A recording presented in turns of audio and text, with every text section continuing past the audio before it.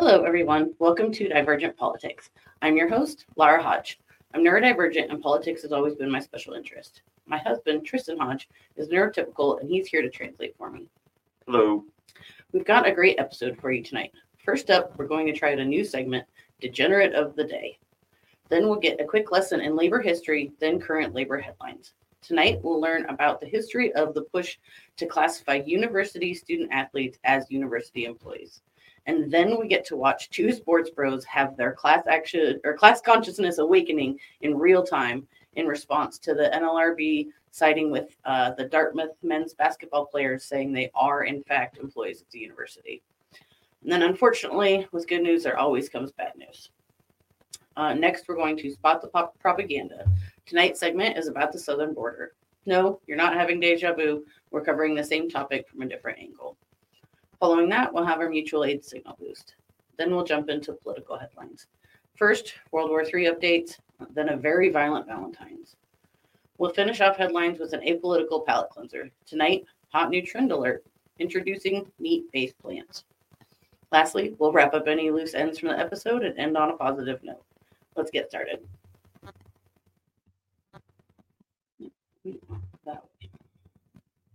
All right, so first time we're doing this degenerate of the day.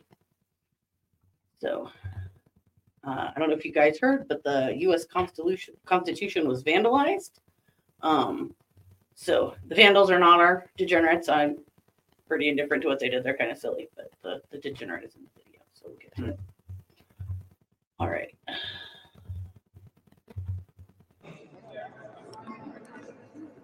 Is that okay? Mm-hmm. We are determined to foment a rebellion. We will not be held accountable to laws in which we have no voice or representation. I understand that. They seem really unprepared. Nothing looks like a 20-year-old Jon Stewart who's really scared. Equally and endowed with the inalienable rights of life, liberty, and the pursuit of happiness. We're calling for all people to have all these rights, not just wealthy white men. We all deserve clean air, water, food, and a livable climate. It seems like if you were going to do something this drastic, you would have had a little more forethought into your speech, what you were going to say.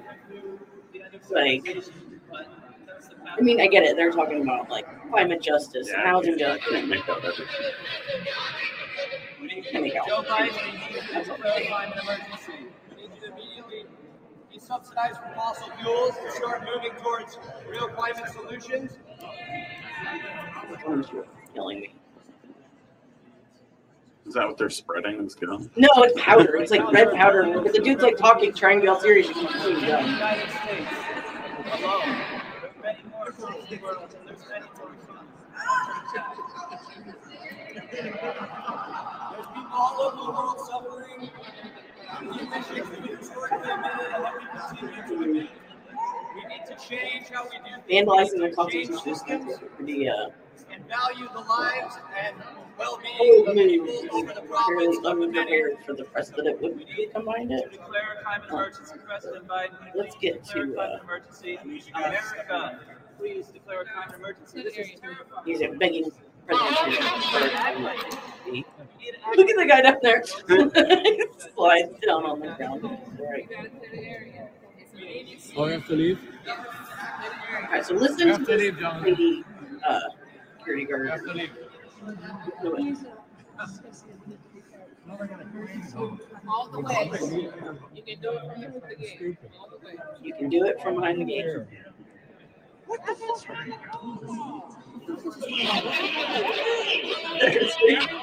out. I know it's exciting. I just want to see y'all beat him. I just want to see y'all beat him. They gotta That's shut what the we're gonna gates, do. guys. They gotta shut the gates. No, it does not. Right, Yeah, they so gotta close the close gates. the gates. You're okay with me staying at the gate? No, you can stay right there. Okay, I can't alright. do anything with you. You can stay right there. I can't do anything with you right there. That's what she says, okay?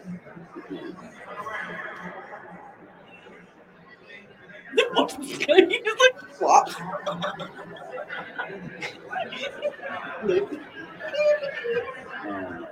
It's so silly.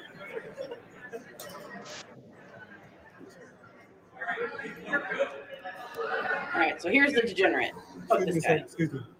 Thank you very much. Man, can you go this way, please? I know. Thank you. Excuse me, sir. Can you go this way for me, sir? Oh, she Clear said it we out. could film from the gate. Clear out for me, sir. Clear out. Clear out. Fuck Clear you. out. Clear out. He said, Thank I you. can't touch you here. You're fine here. There's a whole spectacle going on. They're behind a locked gate. Fuck you. Yeah. So there's our degenerate of the week, that dickhead security guard. Like, fuck him. All right. But yeah, I just it still looks like a sad Jon Stewart right there, man. But I don't know. Like I get the passion behind it, I get the motivation, but just like, man, poor execution. And just you didn't bring your own camera person? Like I looked for different videos on this. Like I couldn't find anything of them actually deploying the die. Like all the videos start after that happened. Mm-hmm. So I don't know, but there's our degenerate of the day, and we actually have a bonus degenerate, just because. So Jon Stewart and The Daily Show are bonus degenerate today for their strict copyright enforcement. John is back hosting every Monday, but I can't share any of that content with you because they will shut down my stream. Can't even not a clip, not a soundbite, not nothing. They'll shut you down. They're really strict about that. And I was listening to Do Dissidents, and they point out, like, I'm sorry, if you want to be relevant in 2024, you have to allow your media to be shared. You have to let people like us, share clips and share it to get the views, right? To get, otherwise nobody fucking watches Comedy Central. Like, it's just, anyway. So I do recommend watching the latest episode, the Monday night. I don't know. I don't watch the rest of the week. I haven't watched The Daily Show in a couple of years. Just seemed to kind of fall flat, but I've always loved Jon Stewart. And he's been doing really good things since he left. So the latest episodes are on Paramount Plus, which I don't understand, but they are. Okay. So I'm sure my communist and anarchist comrades would say that his words didn't go far enough. But you guys aren't the target audience of The Daily Show, so sorry, you're right, but get over yourselves. If you're center right, center left, liberal Democrat, or democratic socialist, his message is for you. And I'm not gonna go into the whole spiel because it was just a great episode. But I never thought I would see that kind of blatant pushback on the system from The Daily Show, right?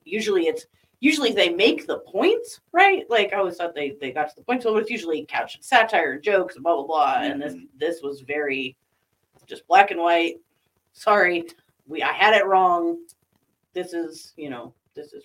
So, all right. So there's our degenerates of the day. All right. Now let's do our next segment. The labor history.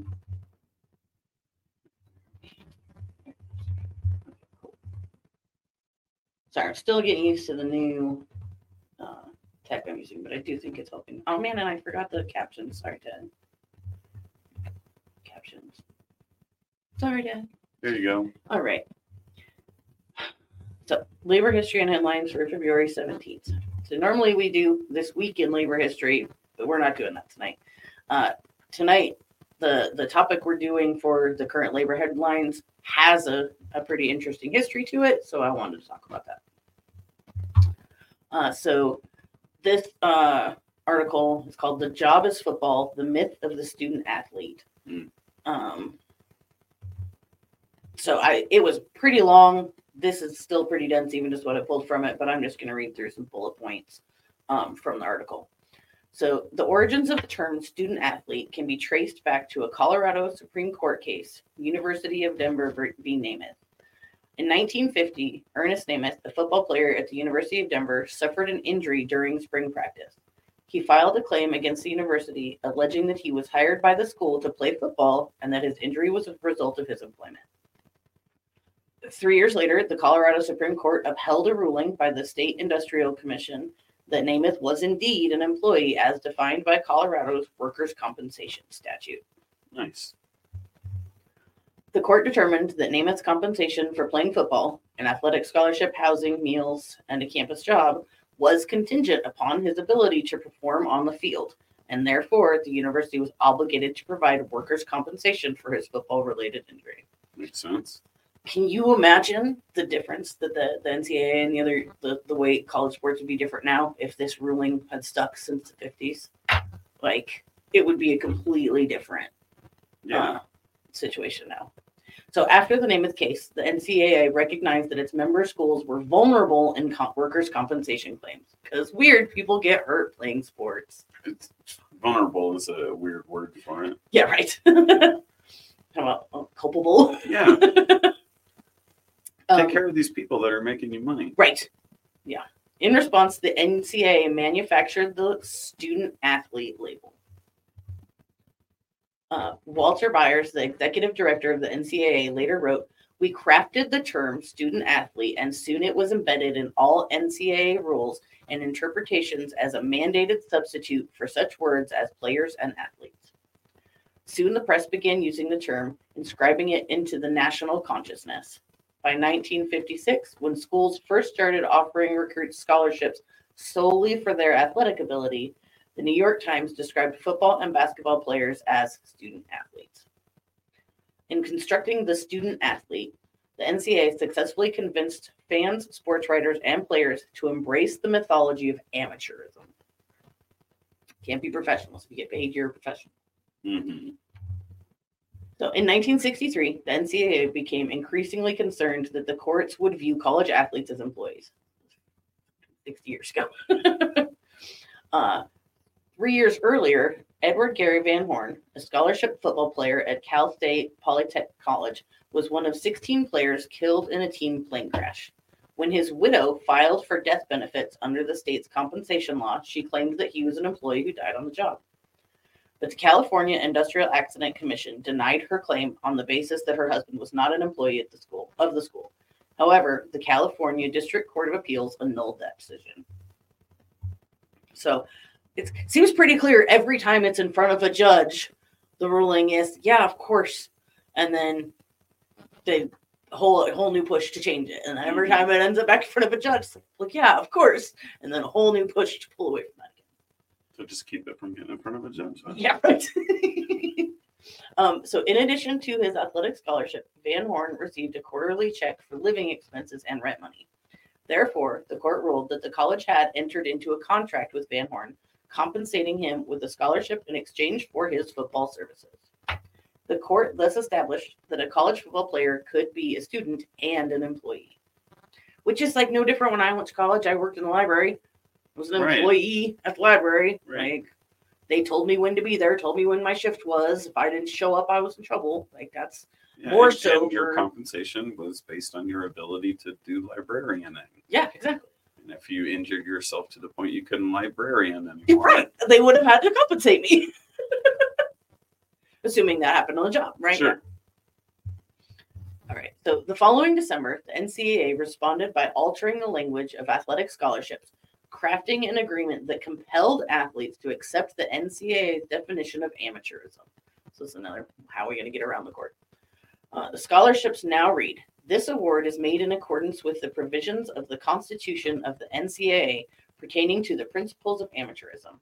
Your acceptance of the award means that you agree with these principles and are bound by them." Can't take it in front of a judge. What do you mean can't take it? That's what that means. It's like this is the way it is. Oh, gotcha. You're bound by it. There's no, don't cry to a judge. That's the whole point of that. So although the NCAA insisted that a scholarship was not contingent upon athletic performance, bullshit. Right? Sorry, that's what they're given for. In 1973, its member schools adopted legislation that reduced grants and aid from 4 years to 1. This meant that an athlete's financial aid was increasingly dependent upon his athletic performance. So they used to give you a 4-year scholarship, and if you ended up not being able to finish whatever, you still had your Right. Then they started doing it by the year. So if your sophomore year you get an injury and you're out, they don't have to pay for your junior and senior year. Like, progress. If the player did not fulfill expectations, a coach could terminate his scholarship, a practice that made college athletes more like professionals playing on a contract. Yeah, especially if the coach could terminate it. Yeah, not just like the school. Yeah. Yeah. Not for academic reasons. Mm-hmm. So that's kind of some background on what's going on now. So the Labor Board, that's a headline from the Associated Press.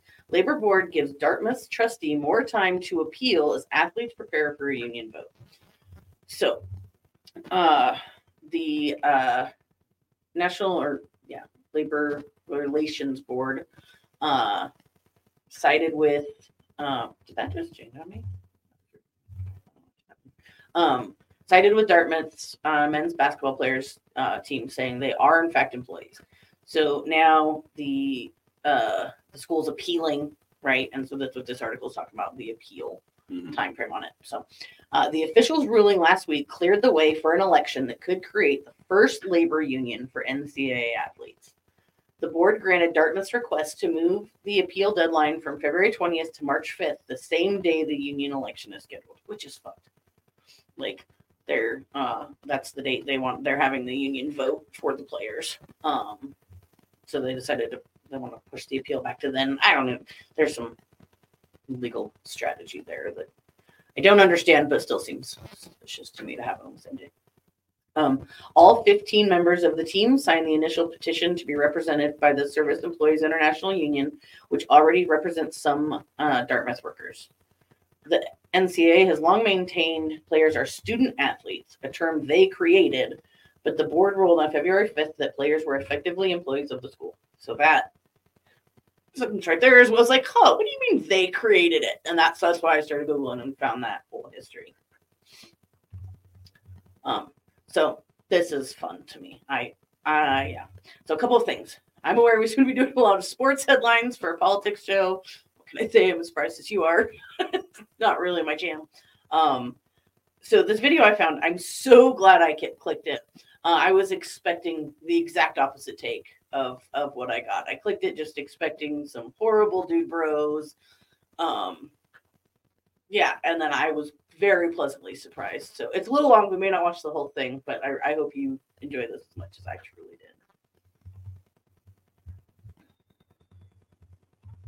Off the episode here, we've got a very interesting piece. And this one, again, maybe not pertaining so much to Division II or Division III at the moment, but this was the first tweet that I saw about this new interesting issue, if you will.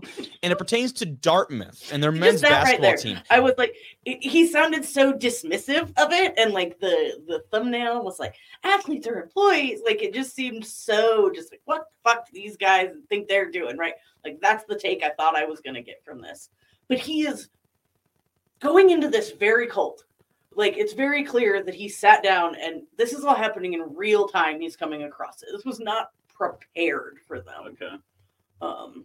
Because just watch.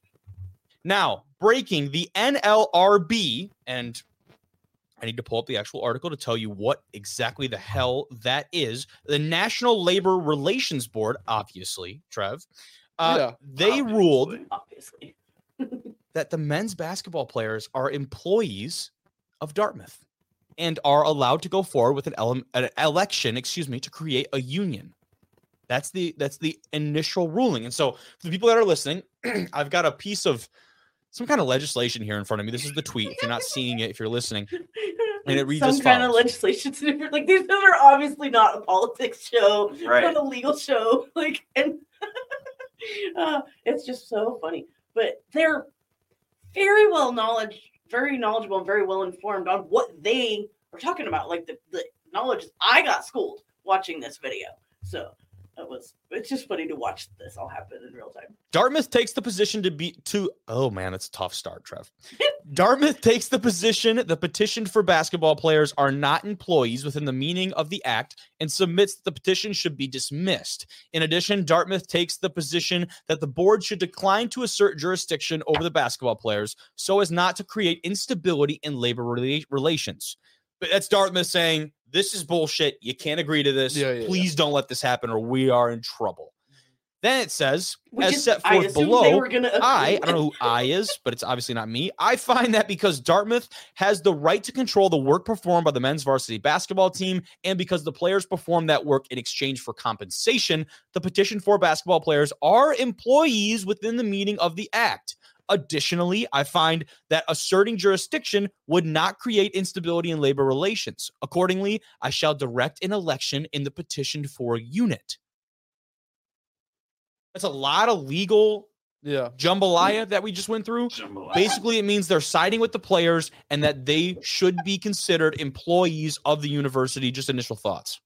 I mean, this guy out. it's not a crazy thing to say. It's not when you actually get into the nitty gritty of like what it entails to be an employee, quote unquote. It's not ridiculous at all. To be honest, like not to get on the NIL like tangent, but it makes more sense than players receiving NIL money as well. You think so? Really? Because think about Really? it. So Wow. you're already getting compensated for playing a college sport in most cases because Yeah. you're getting a scholarship. Especially at Division One, it's not like people think it's just paying. Some people think it's just paying for books and tuition, whatever. These people are getting money outside of that. This Right. is before NIL, before anything. You get extra stipends and those kind of things. exactly.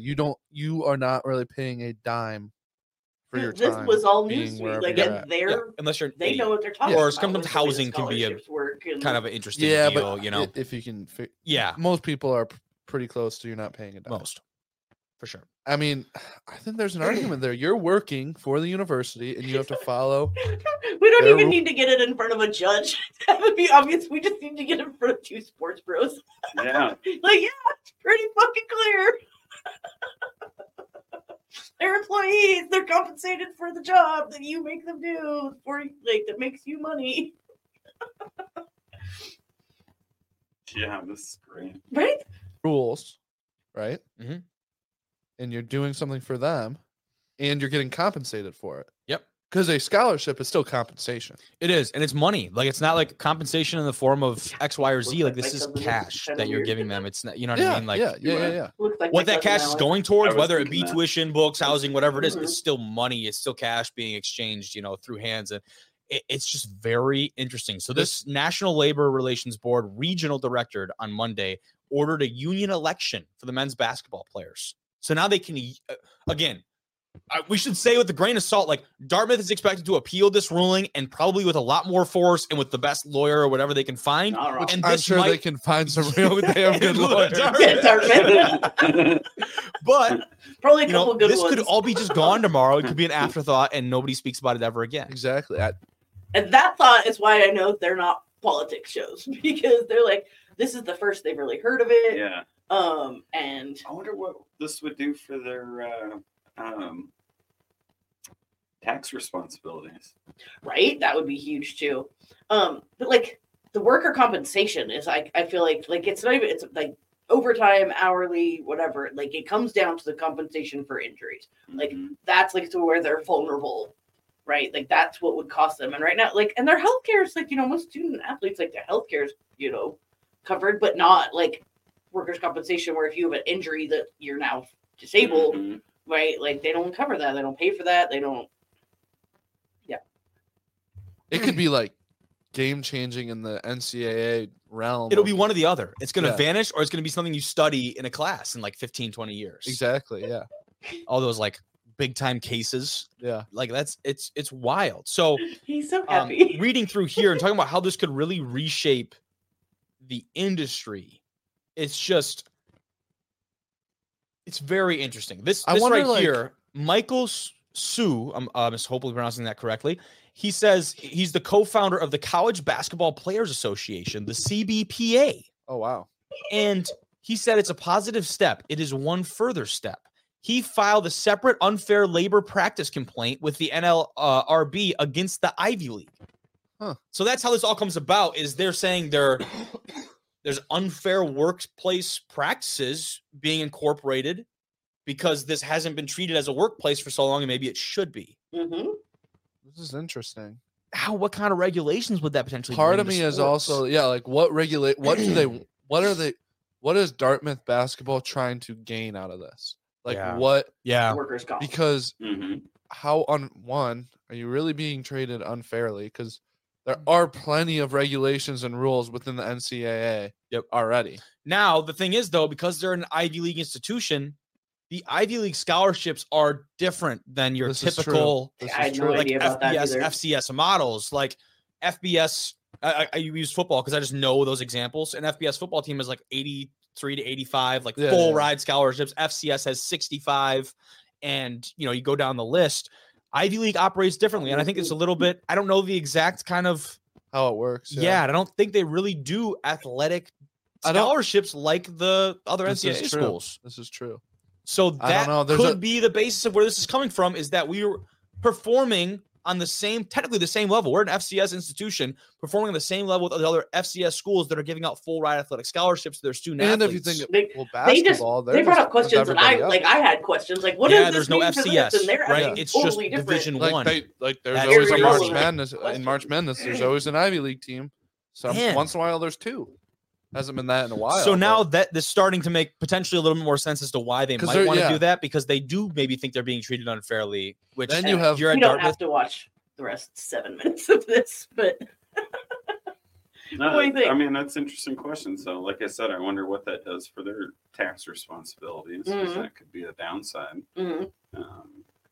But yeah, they're employees. They're getting hurt on the job, Right. and it's ruining their lives.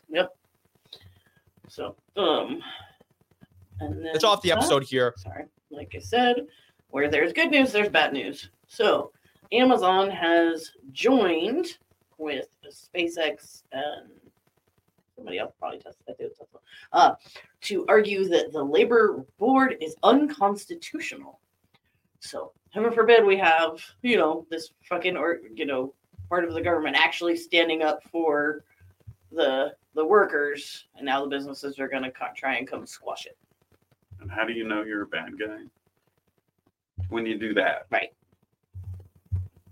It is a nearly 90-year-old So independent this was just as of today. I got this update this morning. So federal agency whose mission is to protect workers' rights. But lately, the U.S. National Labor Relations Board is also working to protect itself. This week, Amazon, currently embroiled in a case with the NLRB, became the latest company to claim the agency's in-house enforcement proceedings violate the U.S. Constitution. Elon Musk's rocket maker SpaceX and grocery chain Trader Joe's. Joe's have made similar allegations. In a filing, Amazon said specifically that it plans to argue that the NLRB's unique Trader Joe's structure owned by Amazon violates the anymore. online retail That's giant's bold. right to a jury trial. Amazon has been accused of illegally retaliating against workers at a warehouse in the New York City borough of Staten Island, where employees voted to unionize in 2022. Amazon, which has faced more than 250 NLRB complaints alleging That's a unlawful labor lot. practices across the country in recent years, has denied wrongdoing. SpaceX made similar claims in a lawsuit filed last month, one day after the Labor Board accused the company of firing 8 engineers for criticizing Musk in a letter to company executives. Trader Joe's forbid. raised the arguments later in January at a hearing in an NLRB case, and 2 Starbucks baristas seeking to dissolve their unions have challenged the board's structure in separate lawsuits. An NLRB spokeswoman declined to comment. At least one union lawyer, who works with both Amazon and Trader Joe's employees, is worried, telling Reuters that the growing number of challenges to the NLRB make it more likely the issue will reach the U.S. Supreme Court, whose conservative majority has signaled its skepticism of other U.S. agencies' in-house proceedings. Isn't that a nice little fun? Just Fun.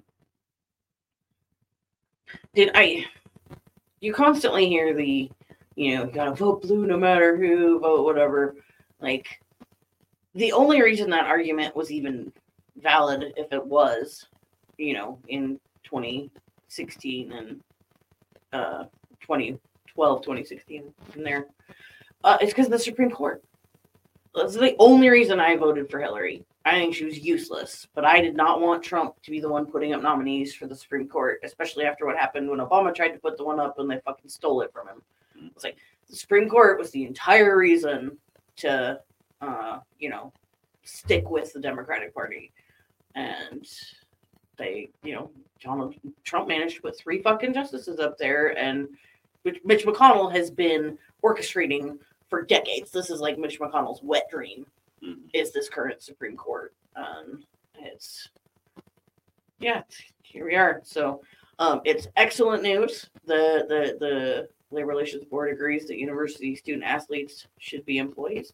They actually also, I think it was 2014, they had the same ruling, but with Northwestern University. But Northwestern University is a public school, and so they said they didn't have the jurisdiction of a public organization, but Dartmouth's a private entity, and so they definitely should be held to the employer standards. Right.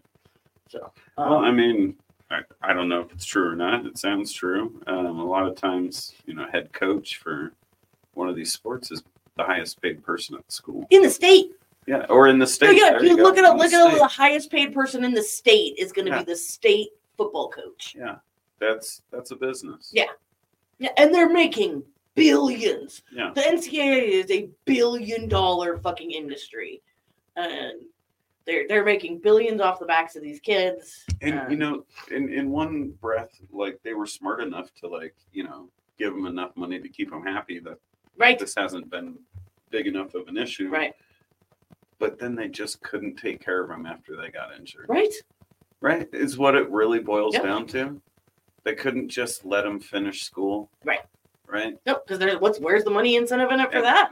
Well, here you go. Yeah, exactly. No, that's that whole the capitalist fucking overlords forget that if they keep making us all too hungry, we're gonna bite that hand, right? I mean, they're already spending the money, right? They are keeping these people mostly happy, right? While they're not injured, right? They're living better than students, right? Yeah. The other students, I should say, right?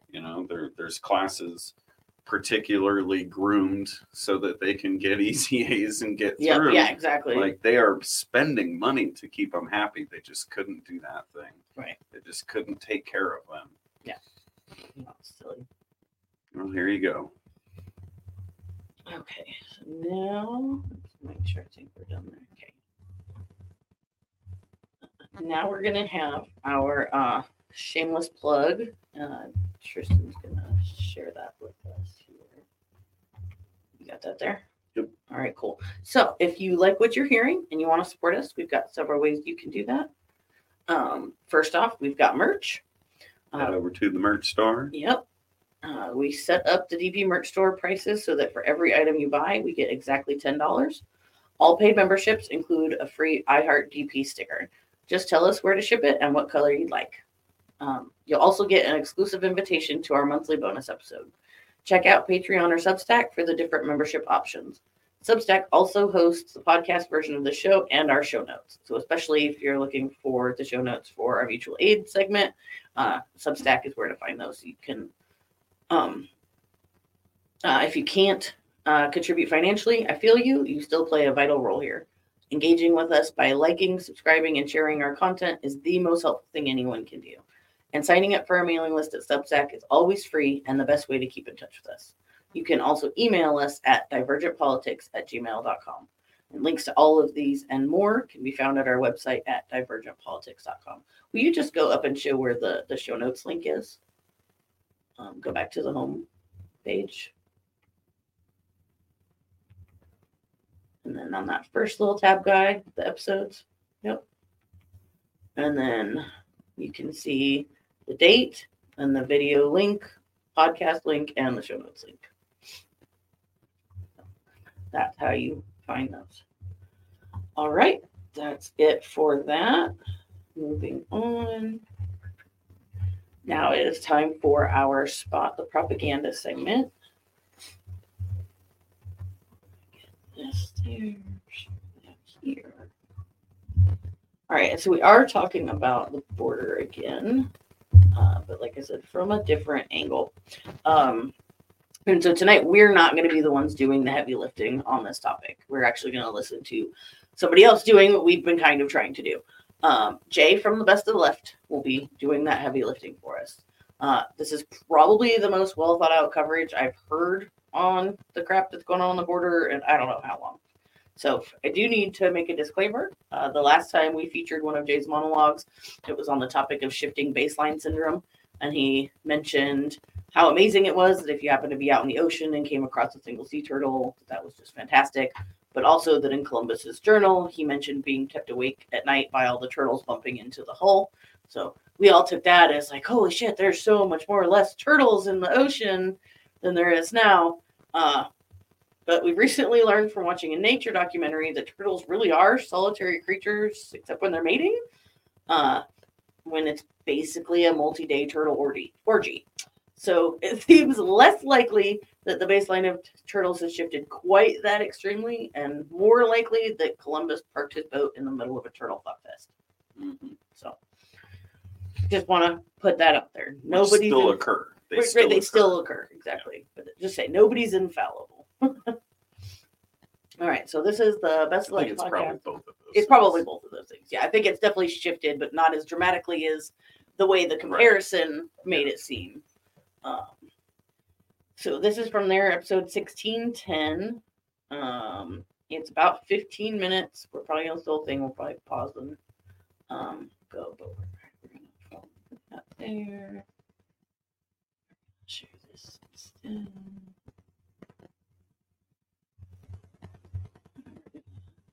Come on. Just trying. There we go. Everybody see that okay? Mm-hmm. Here. All right, cool.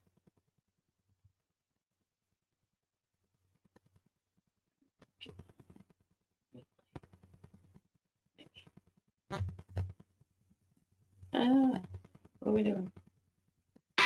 There we go. Perfect. We've just heard clips today, starting with the readout looking at the politics that derailed the proposed immigration bill. The Majority Report Secretary of Homeland Security, but members also heard and Governor my timestamp was off when I reloaded with a different ad. Inside the borders of a country. /support. Oh, there we go. Or shoot me an email requesting a financial hardship membership, because we don't let a lack of funds stand in the way of hearing more information. Now to wrap up, I want to tie together a couple of stories that really highlight the structural dysfunction of our democracy right now. First, I'll start with the unsurprising story. I'll take it as granted that you already heard about the migrant busing story, where asylum seekers were put on buses and planes from Texas to be driven to cities run by Democrats as a craven political move that used real-life human beings as political pawns to score points. It was inhumane, gross, and probably illegal human trafficking, because lies were told to some people to get them on those buses.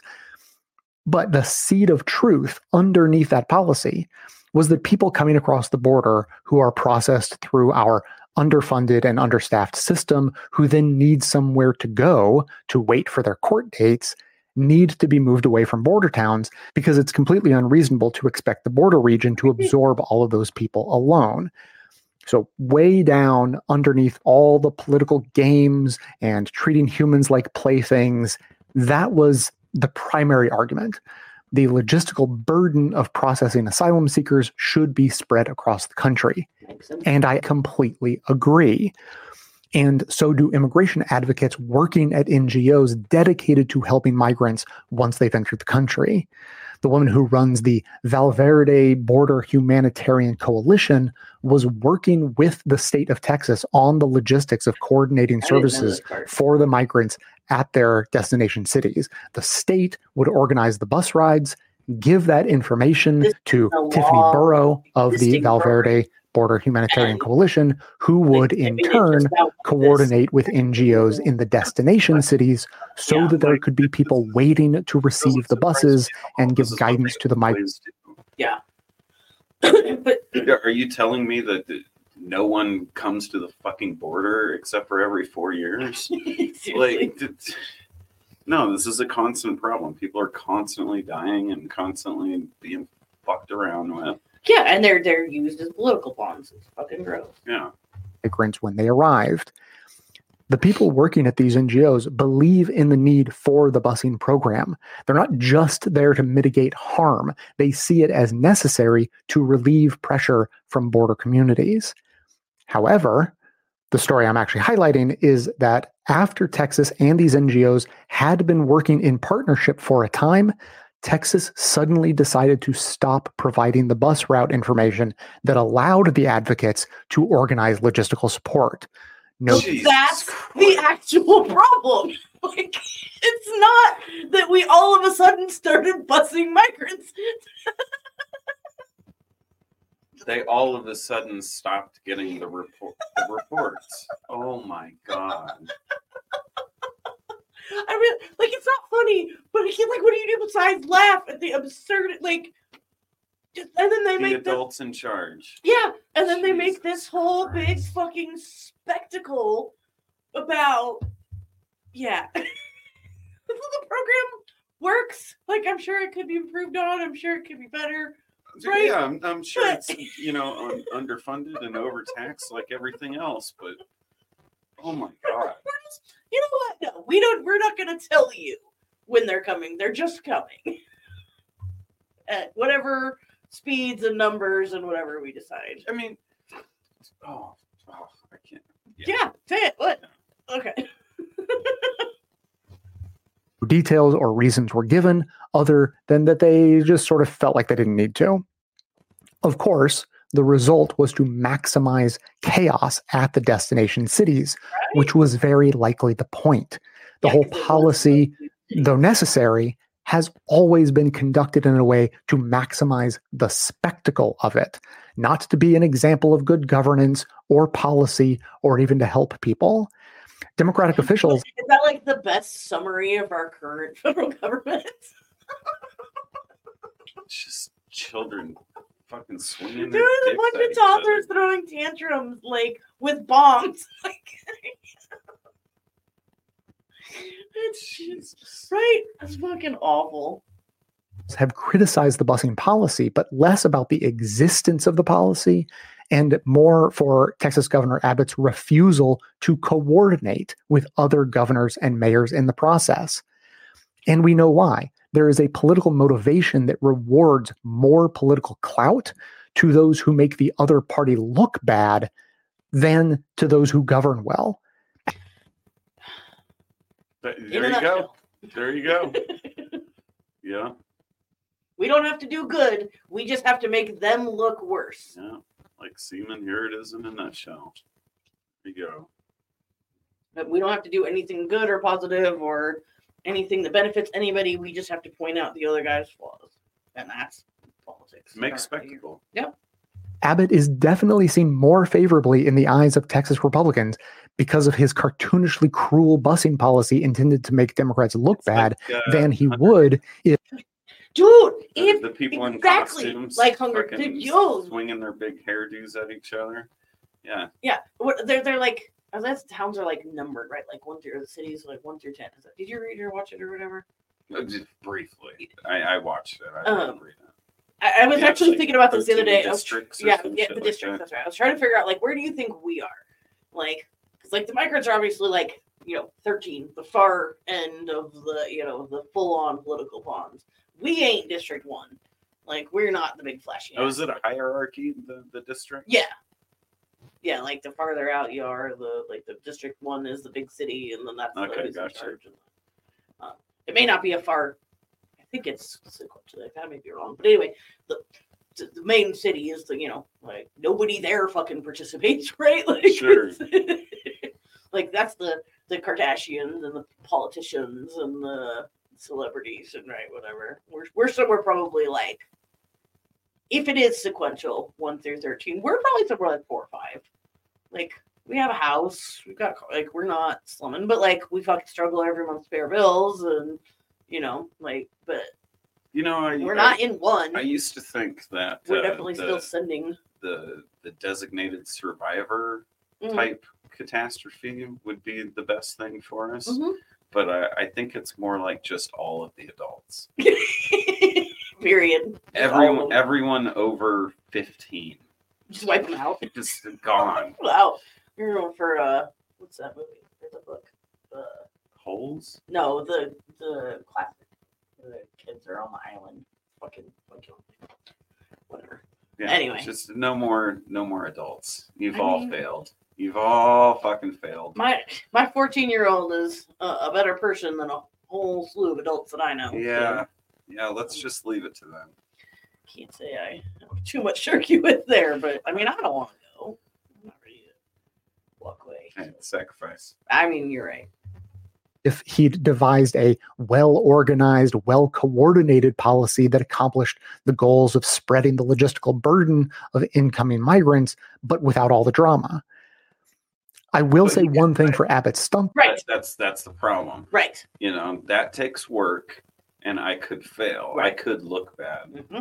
But if I Can't do have this, that. if I do this, the other guy looks bad. The other guy looks bad every time. Yep. Though he also made clear that it was intended to bring attention to the lack of federal support for the logistics of dealing with the influx of migrants, and it did succeed at that. In fact, I was surprised to learn that there wasn't already a system in place to transport migrants around the country, because of course we need something like that.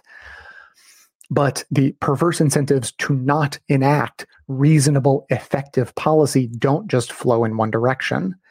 As reported by CBS, federal officials considered setting up just such a federally coordinated effort that would transport migrants from the border around the country so they could be processed in their destination cities, easing the strain at the border.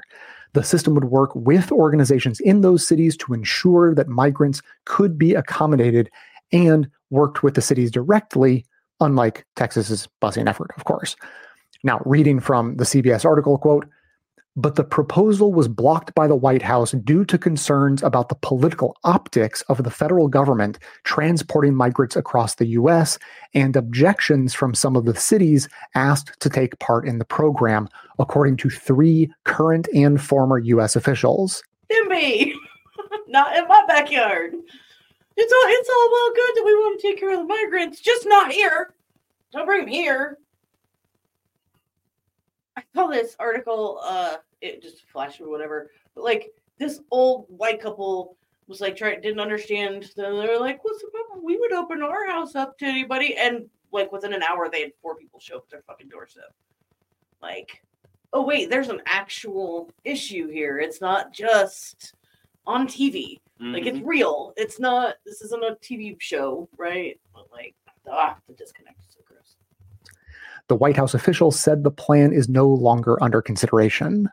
A former Biden administration immigration official said the interior processing plan would have distributed migrants and resources more proportionally across the U.S. in an orderly way. Interior processing capacity would have provided access to additional resources and taken pressure off many cities. The White House rejected those plans in 2021 and 2022 due to politics and the requirement that the White House would need to own the coordination. Remember that sentence later when we get to the end of our politics one? The reason they didn't do it was because the White House didn't want to own it. Mm-hmm. Keep that little... Former official said, end quote. In short, the fear that it would look bad to attempt to create a well-organized, thoughtful policy to manage the influx of border crossings stopped the effort entirely. And I suspect that they feared it would look bad regardless of whether it went well or poorly. Right. If it went well, the GOP would frame it as Biden actively helping migrants who are probably mostly criminals and terrorists so that they could vote for Democrats. Heaven forbid, we actively help people. Oh my God. The fucking horror. Look, the government actually did something to help people. Weird. Can't have that. Fuck, what are we, communists?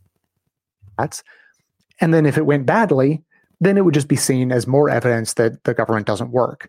So the idea was scrapped. On the bigger picture, we obviously need to get back to a politics where politicians are not disincentivized from attempting to create good policy.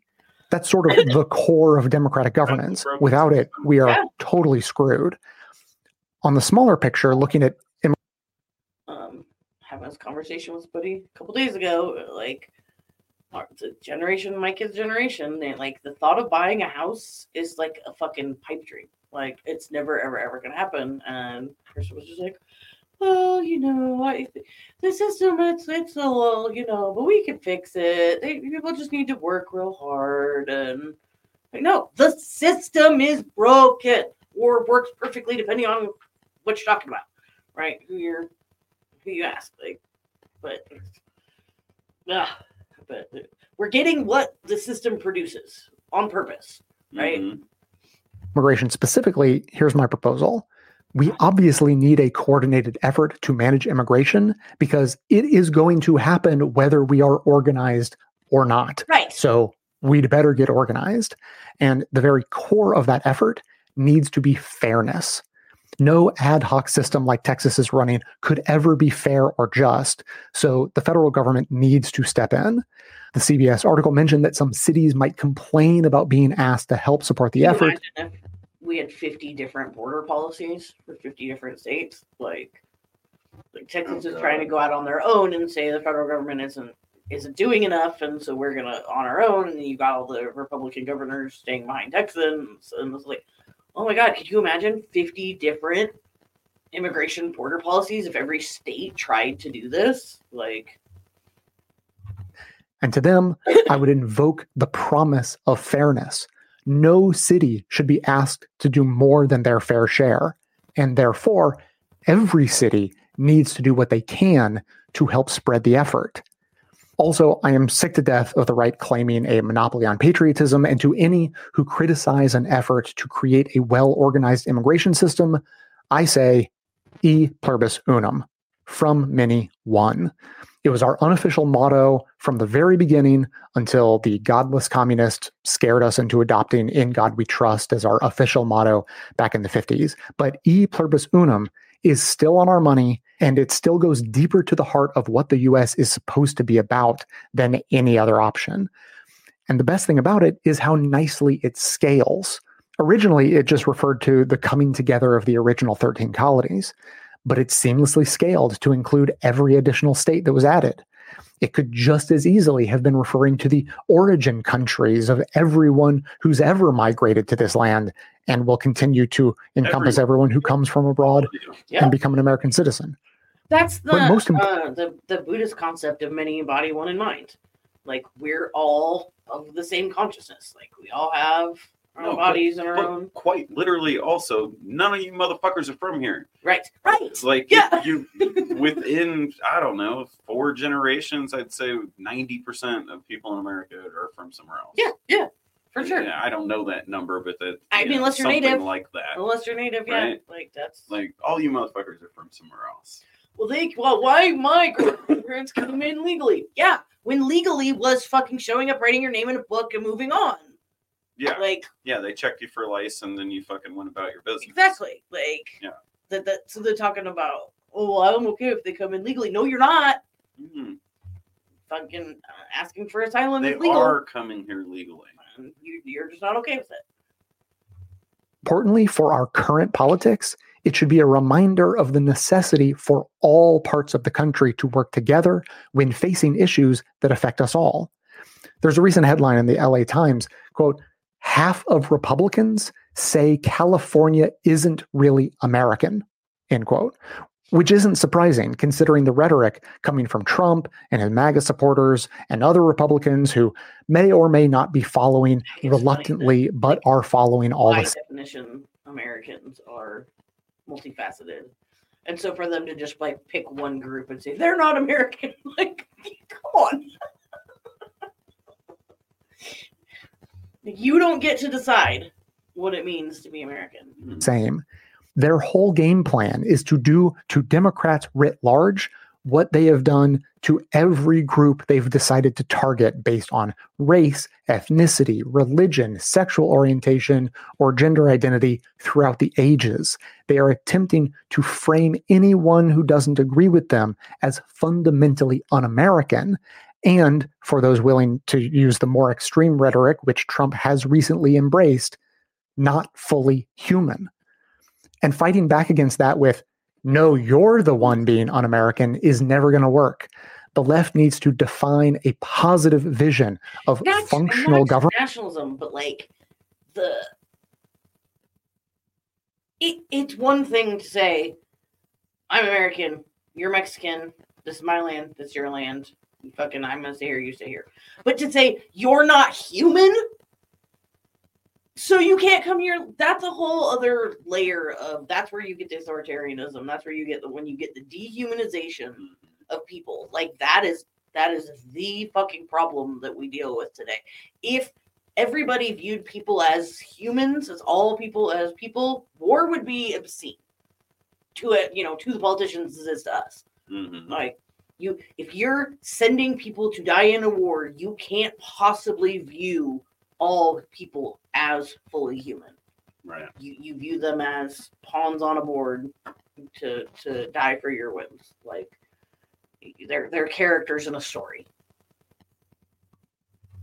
Government and inclusive democracy. We've never been a homogenous country full of people who get along well with each other, and we're not about to start now. But we have gotten to an extremely bad divide, even in a history full of pretty bad divides. And I think the path back to sanity might start with a full-throated embrace of one of our oldest shared beliefs. We may not agree on much other than that we have grudgingly agreed to coexist because we recognize we're stronger and better off working together than going it alone. E pluribus unum, out of many, one. And besides, immigrants are good for the economy and tax base. So even if you don't care about treating them like humans, you can think of immigrants as a source of a future tax base to help pay down the national debt or whatever pet economic concern you have.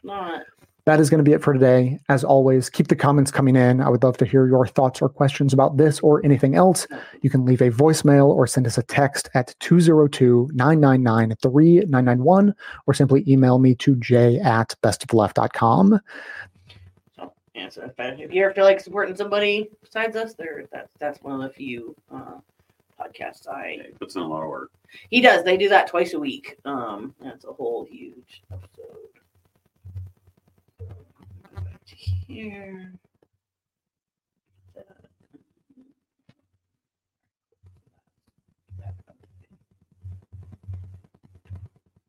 All right. Next, we have our mutual aid signal boost.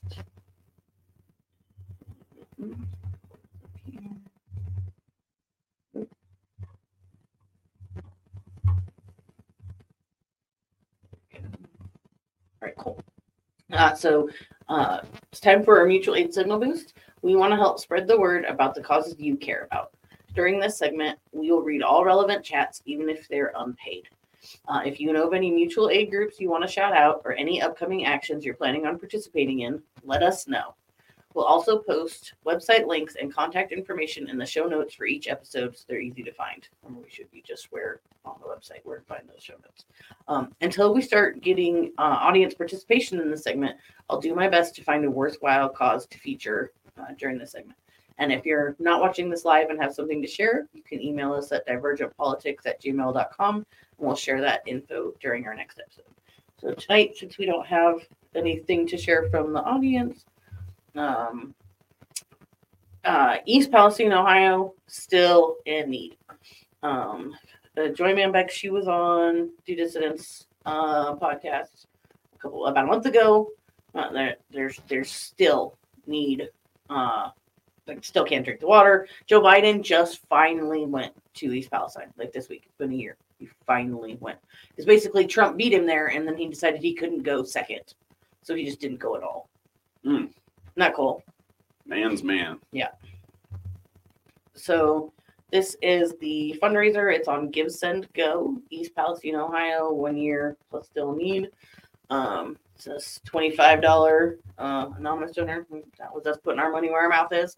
It says anonymous because it just wanted my personal email, and the only way to not have my thing show was to click that. So I swear it's me. But their goal is $8,000. They're a little more than halfway. So anything you could give to this organization would be incredibly helpful. There's a QR code right there that'll take you to the site or the link. And if you're just watching this while you're driving or somewhere you can't click a link, just go to our show notes and I'll be there. So that's our mutual aid push for this week. right, and then now we're on to politics. And this is unfortunately not going to be a fun segment. First, it's kind of a follow-up to what we were just talking about. Oh, wait, let's do this first. So yeah, topics we're not going to cover in depth tonight, but you should definitely look into. These are things that are either just broke or and I didn't have time to put something together on, or it was just a little one line like this first thing. Judge Arthur Engoron sentenced Donald Trump with $350 million in fines and banned him from operating any businesses in New York for 3 years. Oh, shit. That didn't seem like worth putting together a 3-minute video to say that sentence. So, and then his hush money trial with Stormy Daniels, that incident is scheduled to begin March 25th, and that is the first criminal trial of a former president ever. So that's fun, history-setting topic. And then Russian opposition leader Alexei Navalny died in Russian prison on Friday. Died, pretty sure he was murdered. And I heard this morning on BBC update that now his body's missing. It's just gone. His mother went to go claim it, and she got to run around. Was told to go to a local mortuary. It's not there. Oh, a little Rasputin kind of stuff? Yeah, and he had a court appearance a couple days before that, and he was fine. And they're saying he collapsed after a walk and couldn't be resuscitated. That's the official narrative. Seems pretty suspicious. He's 47, like not old enough to just. But also, I'm constantly everywhere on the media right now is just like, he was a hero. He was, dude, that dude was a fucking Russian nationalist. Like, the best thing you go on for him is he wasn't Putin. Like, and that's a low bar. Like, you're hearing all the Western media crying over this guy. Like, he was not, saying he wasn't some socialist liberal. I'm sure it's exactly the same as U.S. politics. Yep. And it is impossible with the way things are set up that you could get to that level of power and be a nice person. Mm-hmm. I'm sorry, we will never have a good guy president. No, because that's not a thing. Can't get there. Dude, good guys don't want that level of power. Like, that's the thing. Is good guys don't seek that kind of. But thing. Even you can't do the things that you need to do to get there. Yeah. All right, and then it also turns out Russia has a space nuke, which is apparently a huge deal. I don't really get why they have regular nukes. What's such a bigger deal? There's this whole treaties about not shooting things in space. Like, seems like a nuke in space would be a waste of, you can just shoot it. It's to take out satellites. So I feel like a nuke is overkill for taking out satellites that I could do with a 22. Just in space, you bump it off target a little bit. It's not useless. Yeah, and there's definitely no atmosphere, oxygen. Yeah, there's no localized, after effects. It's It's everywhere. Yeah. So I don't. Whatever. The mainstream media is making a huge deal about Russian space nukes. I don't. Whatever. They've never done that in the past. No. They've never ever blown something out of proportion. Never. That's not what our media. Specifically, Russia. Yeah. Russia nuke in space related.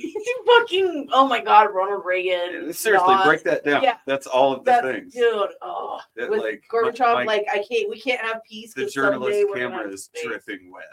Just Russia, space, and nuke? Yeah. Oh, fuck. Yeah, you're right. That's why it's such a big deal. All right. And then Greece recently legalized same-sex marriage, and it is the first Christian Orthodox country to do so. So, proud of my Greek heritage today.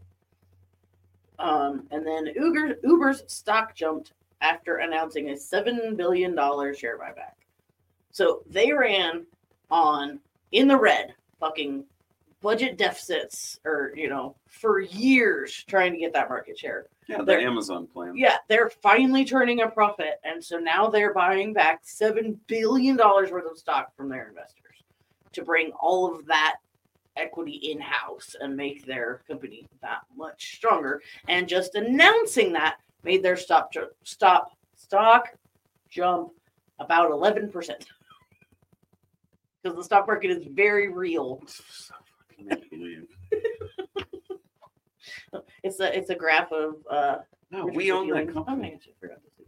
Like, you know, we've incentivized him and given him so many breaks. Yeah. Like, we own that company now. All right. So first up, the U.S. to consider mass release of detained migrants over budget woes.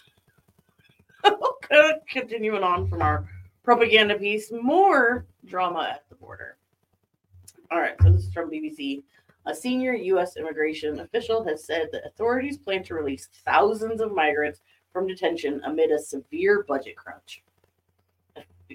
We're so worried about the border, but we can't. The official from ICE told CBS that between 4,000 and 6,000 migrants could be released. A bipartisan border bill that would have funded immigration detentions collapsed last week. So that was the bill, the World War III bill, that had $20 billion gets away for the border in it. That was $100 billion for World War III and 20 for the border. Now that border doesn't have the 20, and so now they're just going to release them. More than 6.3 million migrants have entered the U.S. illegally since 2021. And ICE is currently holding about 38,000 migrants in long-term detention facilities. But we are the land of the free and freedom and freedom. While the proposal would see some of the migrants deported back to their home countries, many would be released into the U.S., the report added. Which is like fucking Republicans' nightmares. Oh my God! We're gonna release the migrants. Like Day of the Dead. Yeah, just waves. Yeah. And then I got a graph here showing the migrant numbers. They love to claim that this is the Biden border thing, but if you see, it was going up under Trump, and then the pandemic, and then going back up. And then this is where Biden took over, and it's just continuing. Like, this is not a Biden thing. Not that Biden's helped it or made it any better or done anything, right. Well, it's not responsible. Right. It's not responsible for fucking anything. Yeah. All right. No, because he would have had to do something. Right. Yeah, no, all they've done is tried to keep Trump's border policies in place. Right, so 100-storm New York Museum Intifada chants raised protesting against Israel.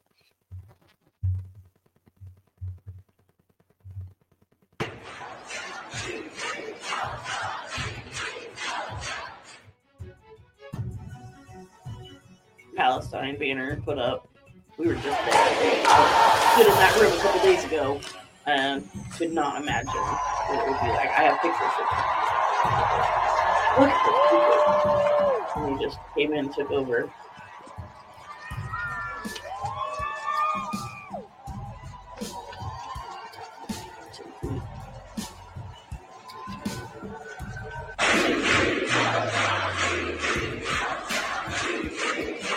Banner's also read ceasefire now, along with Gaza.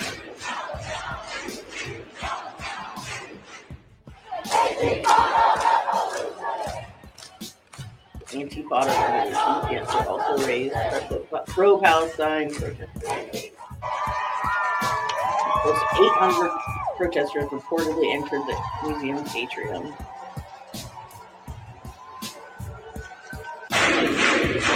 Protests of alleged investment in Israel's military weapons by the museum's trustees. Not cool. Pro-Palestinian stir at the museum. The protesters distributed more than 1,000. Pause that though. A little fast. I'm trying to read it for the people on the podcast. Protests distributed more than 1,000 imitation MoMA pamphlets criticizing trustees Leon Black, Larry Fink, Paula Crown, Mary Josie Kravis, and Ronald S. Lauder. A banner over the lobby of the museum read, MoMA trustees fund genocide, apartheid, and settler colonialism.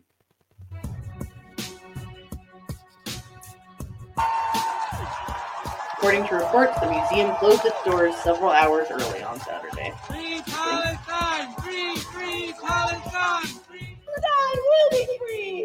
Notably, massive pro-Palestine wave has hit the U.S. amid raging war in Gaza.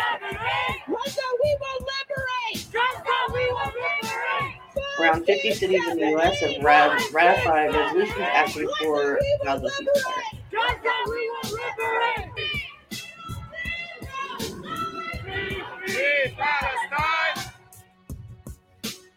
However, Joe Biden government has backed Israel's defense against no ceasefire in Gaza. Israeli PM has dismissed the possibility of a truce until Hamas threat is wiped out.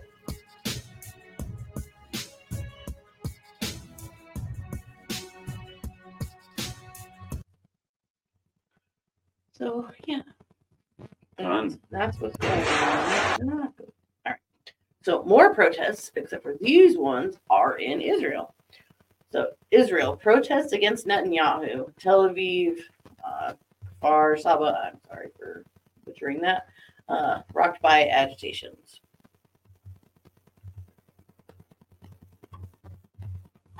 While there is anger on the streets of Israel as frustrated demonstrators call on Prime Minister Benjamin Netanyahu to do more to get the hostages out of Gaza. In Israel, Tel Aviv and nearby towns were rocked by massive demonstrations where people in thousands hit the streets. In Israel, they like voiced their demands of fresh deal for hostage release and Netanyahu's ouster from the office. על איזו אחדות אתם מעזים לדבר? אם אין שיח על עמק השווה.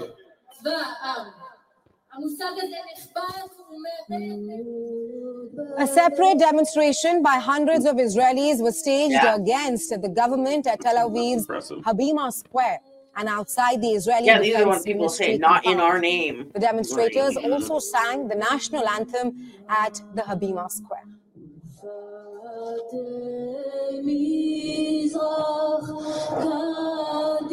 And they've been doing these weekly, which is... I'm here tonight to keep fighting for the release of my brother and the rest of the 135 hostages. And I think it's him. But there was somebody, I'm pretty sure it's him. They were both taken hostage, and then he was released, and he's still waiting on his brother. It may not be him. There's somebody who started like every day. We want them back. My brother has a 2-year-old son who lost his mother and is waiting for a hug from his father for 127 days. Most of us here at Hostage Square just want a hostage deal. We want our people to come home. We feel that no price is too high. Meanwhile, in the Israeli town of Qasera, hundreds of demonstrators marched towards Prime Minister Netanyahu's private residence. They shouted slogans calling for Netanyahu's resignation. For his house. Some also carried a banner. Man, how bad you to be to get that edited The guilty for your one house? Is here. I would definitely question my life choices. Now I would know it's not an angry mob edit for me. I mean, I don't know. Their flag's not torches. Sure. Right? Yeah. They're not that fucking angry.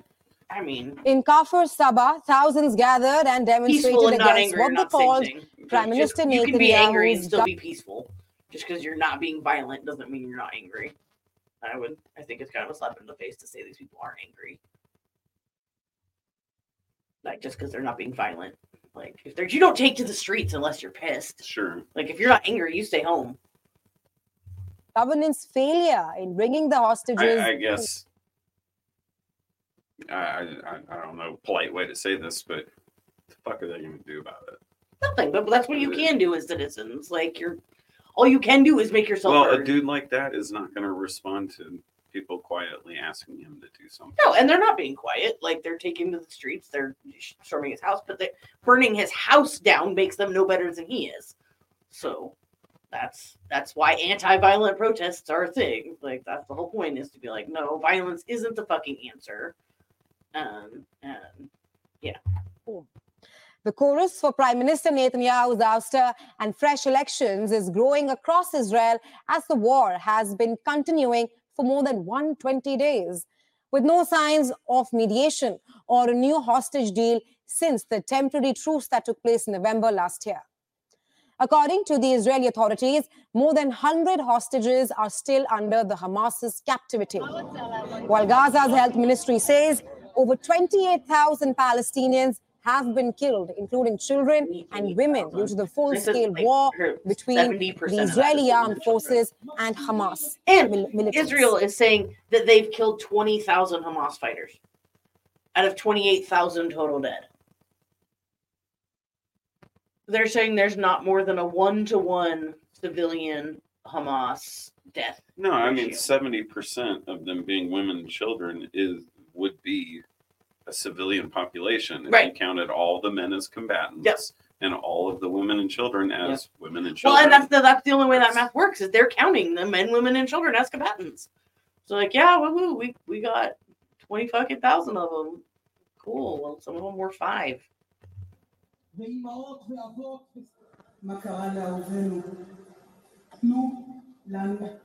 Five-year-old extremists, man. I'll watch out. All right. So now we got another angle on this, and I feel like I've been trying to keep myself pretty well informed about what's going on in Israel, Middle East, right? There's a lot going on, so it's hard to stay fully informed. But I didn't know anything about what was going on Israel's northern border with Lebanon. I've heard about everything going on with the Houthis in Yemen, but I have heard very little, next to nothing about Hezbollah, other than will be like a side note of, they're gonna take the backs of the Houthis or whatever, have the backs of the Houthis. Figured out why we haven't heard much about this. So here's a picture of an IDF tank commander stands on a tank in northern Israel. Since the start of Israel's war with Hamas on October 7th, tens of thousands of regular troops and some 60,000 reservists have deployed to the north to fortify Israel's border with Lebanon and defend against Hezbollah aggression.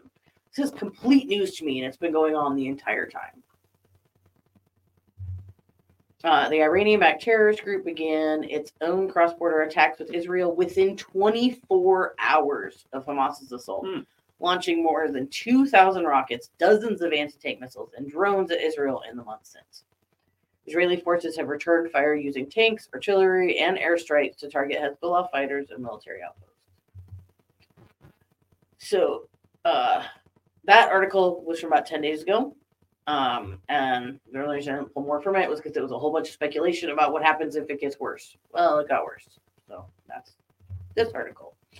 So at least 7 civilians have been killed in Israeli strikes in Lebanon, security sources say, after a Hezbollah rocket fire killed a soldier in Israel. So prior to this, there's been attacks and shootings and whatever, but no deaths. And it's all just been property damage. And then Hezbollah got off a lucky shot and killed a soldier, and so now Israel's killed 7 civilians. That seems to be the ratio, right? 1 Israeli soldier dead, kill 7 civilians in exchange. That sounds about good trade. At least 2 Hezbollah fighters were also killed in attacks in southern Lebanon, the group said. Israel's military said it hit Hezbollah infrastructure in response to a deadly rocket attack on northern Israel. Hezbollah fighters have exchanged fire with Israeli forces almost every day along the border since the start of the war between Israel and the Palestinian group Hamas in the Gaza Strip in October. The clashes have raised fears of a wider regional conflict. Don't say. I figured out from different articles, whatever. The reason we're not hearing about this is because this shit's not impacting our commerce. All the shit in this doesn't do anything to keep you in. This doesn't do anything. I would say the reason the U.S. doesn't give a shit about this is because it's not in fact impacting our money. Like the Houthis are attacking the ships in the Red Sea. That's fucking with our money. We give a shit. We give all the shits about that. We have shot hundreds of rounds at the Houthis, but the Hezbollah, we're just like, nah, Israel, that's your problem. They're not costing us any money, so they're your problem. We don't talk about them. We don't care about them. Whatever, right? They're not fucking with our money. We don't give a shit. Really annoying. right, so now, I don't know if you guys have heard about this. Israel forces Palestinians to leave Gaza hospitals. So the hospital is like the last hospital in southern Gaza and Rafah, which is where the crossing into Egypt is. The city had around 2,000 or 200,000 people prior to this, and now there's like 1.4 million people crammed into the city. Oh God! Because of all the people moving from the north down into the south, and so now Netanyahu is telling everybody that there's some using the hospital, and we're about to bomb this hospital, and you all need to go. A reporter asked him, like, where are they supposed to fucking go? Like, we're done bombing the north. They can go back to the north now. That was his answer. Was like, well, we've cleared Hamas from the north, so everybody that's moved from the north could just go back to the north, where there's no houses, no schools, no hospitals, no water, no food, no nothing. But it's fine. You can go back. We're done bombing up there now. Well, this is the guy that quietly protesting. Yeah.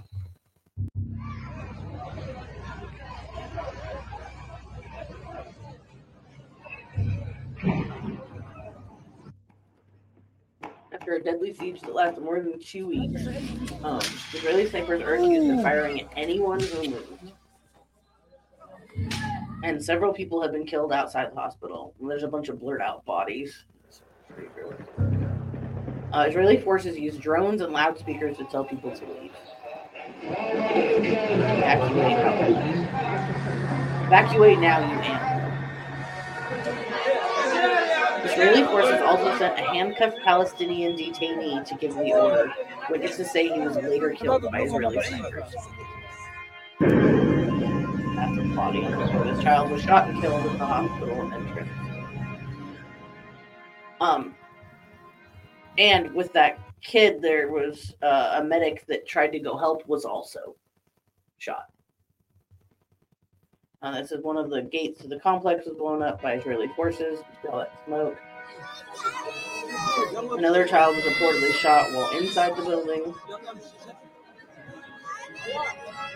Humanitarian agencies say it's too unsafe to reach the bodies left outside. There are believed to be hundreds of people at the complex. Israel has ordered all of them to leave, including patients and medical staff. They have been told to go to Rafah. Attacks on civilians and medical facilities are considered war crimes. More than 28,000 people have been killed in Israel's war on Gaza.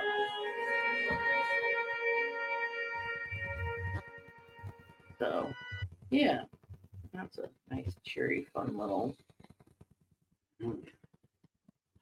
So, continuing in this vein, Russia and China clash with U.S. and U.K. over attacks on Yemen rebels for strikes on the Red Sea ships. So these are the ones we give a shit about. All right, Russia and China accuse the U.S. and Britain of illegally attacking military sites used by the Houthis to disrupt global shipping. The U.S. and Britain say their proportionate and legal action against the Yemen rebels are being taken in self-defense. Houthi attacks are driving up, this is a quote, Houthi attacks are driving up the cost of global shipping, including the cost of food supplies and humanitarian aid in the region. It's the only reason the U.S. gives a shit. Is the money. It's the dollars. Russia and China point out that the UN Security Council never authorized military action against Yemen, and neither has the U.S. Congress. Yeah, neither has the American people. Yeah. Or the Congress. Or anyone. Wood, the U.S. envoy, said American strikes in response to attacks on U.S. naval vessels aim to disrupt and degrade the Houthis' ability to continue their reckless attacks against vessels and commercial shipping. Wood accused the Houthis of trying to apply a chokehold on global shipping through the Red Sea and urged all countries, especially those with direct channels to Iran, to press Iran's leaders to rein in the Houthis and stop these lawless attacks. Okay. All I hear from that is we're picking a fight with Iran. Russia said an immediate ceasefire in Gaza will help stabilize the situation in the Red Sea. Right? Like, the U.S. is like, well, we have to because they're shooting these ships and we have to do that. And Russia's like, well, yeah, but if fucking got Israel to stop doing what they're doing, they'd stop shooting. Well, we can't do that though. Oh, Israel gets to defend itself, so we're just gonna go defend ourselves. We'll do anything. Well, not that. Right. Except the one thing that would actually help. Come on. Yeah. Ridiculous. All right. So now we're getting into our Bloody Valentine's Day. This is actually before Valentine's Day, but video captures shooting at Joel Osteen's Lakewood Church in Texas.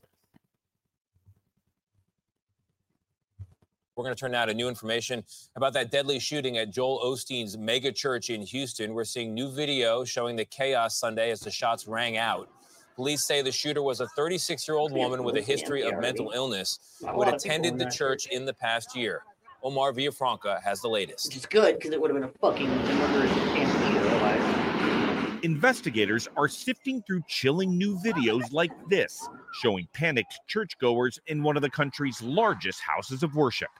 With her son by her side, police say 36-year-old Genesee Moreno walked into the megachurch carrying an AR-style rifle. When she was confronted by off-duty officers working security, she opened fire. They were repetitive. Boom, boom, boom, boom, boom. The sound sent the congregation scrambling as security returned fire, killing the shooter. If it weren't for them, and the number of casualties and victims would have been much higher. She brought with her to a There is no doubt. The shooter's son appeared to be caught in the crossfire. The boy remains hospitalized in critical condition. A 57-year-old man who was also struck has been released from the hospital. While investigators zero in on a motive, they revealed yesterday one of the shooter's guns had a sticker reading Palestine on it. They also found anti-Semitic writings, but say they believe these may be related to a dispute with her ex-husband's family. There was a familial dispute, and some of those individuals are Jewish. Officials said the shooter has a history of mental illness and was arrested at least 6 times, including a weapons charge. Our CBS affiliate, KHOU, spoke to the shooter's mother-in-law, who says there were so many warning signs. She was violent many times. We've asked for help from police and received it many times, but she was still allowed to own guns. For CBS Mornings, Omar Villafranca in Texas. So this is where, like, I'm not anti-gun. Like, people assume I'm on the left, I'm anti-gun. Like, I'm not. But I'm also, like, whatever the fuck this is. I'm anti-mass shooting. Like, and then hearing that there's warning signs, and this person is obviously insane and brought a child with them, and but you constantly hear from people that, like, the cause of the mass shootings this is is the a gun. failure of healthcare. Right. That's what this is. I fully believe that if we had, Medicare for all, universal health care, that would solve our mass shooting problem. Access to mental health care is the like you hear, it's the guns. And I don't disagree that America has too many guns, but that's not the fucking problem. The problem is we are left to struggle with zero fucking support from our institutions. And when we are struggling, like, there's no help. There's no nothing. And so when we lose our fucking minds because we can't take it anymore, this is what happens in a place with too many guns, right? It's ridiculous. So, on Valentine's Day was a shooting at the Kansas City Chiefs Super Bowl parade. And I have really specific questions about this after the video. Thousands of fans celebrating the Kansas City Chiefs Super Bowl win scramble for their lives when gunfire erupts at a rally. A mother of 2 is killed, and an astonishing 21 other people suffered gunshot wounds. Sandra Mitchell joins us live from the KTLA News Center with new developments on this tragic news. Sandra. Sharon, Micah, the very latest on the victims. We are just getting an update about the woman who was killed. Of those 22 people shot today, 9 of the gunshot victims are children. The youngest is just 6 years old. 3 people have been detained, and police have recovered at least one weapon. So notice that right where she just said that now. 3 people have been detained. Okay. Just moments after the Super Bowl victory celebration, victims on gurneys and bleeding on the ground. Mass panic, a shooting after the Chiefs rally in Kansas City, Missouri. And now the Kansas City Star is identifying the woman who was killed as Lisa Lopez Galvan, a Kansas City resident, wife and mother of 2 adult children. Several of the other shooting victims are young children. I want to clarify that we have had 12 patients that we have treated, 11 of which are children with 9 gunshot wounds. None of those patients, all of those patients we expect to have a full recovery, none of which are in critical condition. People in the crowd shouting, "He's got a gun." Police now confirming 3 people have been detained. Officers chased down one of the suspects and another. Look at that guy. Get a good look at that person. Okay. Appeared to be tackled by fans. I have heard that as well. I have heard that fans got involved in the apprehension or the pursuit of one of the suspects. I cannot confirm that right now, but that is something that I have heard myself. Fan Alyssa Marsh Contreras spoke with KTLA. She says her father was one of those who took down a gunman. My dad, along with another Good Samaritan, running, jumping, and just tackling the second offender. As they tackled him, the weapon fell out. A cop was able to secure that. After that, I just remember yelling, cops, we need cops over here. Somebody come over here.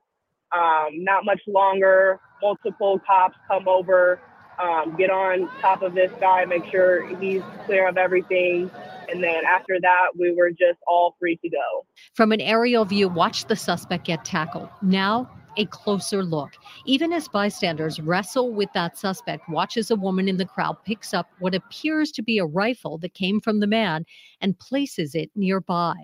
Thousands of people were there. The Kansas City Chiefs players and their families, fans, the governors of Kansas and Missouri, also the mayor of Kansas City attending with his family. And his first reaction now is anger and frustration. I don't want us to have to, in our country, for every big event, think about a concern of being shot. President Biden has been in touch with the Kansas City Police. He's now offering the full resources of federal investigators. Police also saying in that late afternoon news conference that there might have been actually 2 separate shooting scenes. For now, live in News Center, I'm Sandra Mitchell. Cher, Micah, back to you. Sandra, thank you. Stay with. So, we get an update. 2 juvenile suspects charged in mass shooting at the Kansas City Chiefs Super Bowl parade. Did that dude that was handcuffed in the red sweats, did he look like a juvenile to you? Mm-hmm. The dude that got tackled, that said it was harder to see that would look like a adult-sized person. So does that mean that the police and the bystanders tackled the wrong fucking people?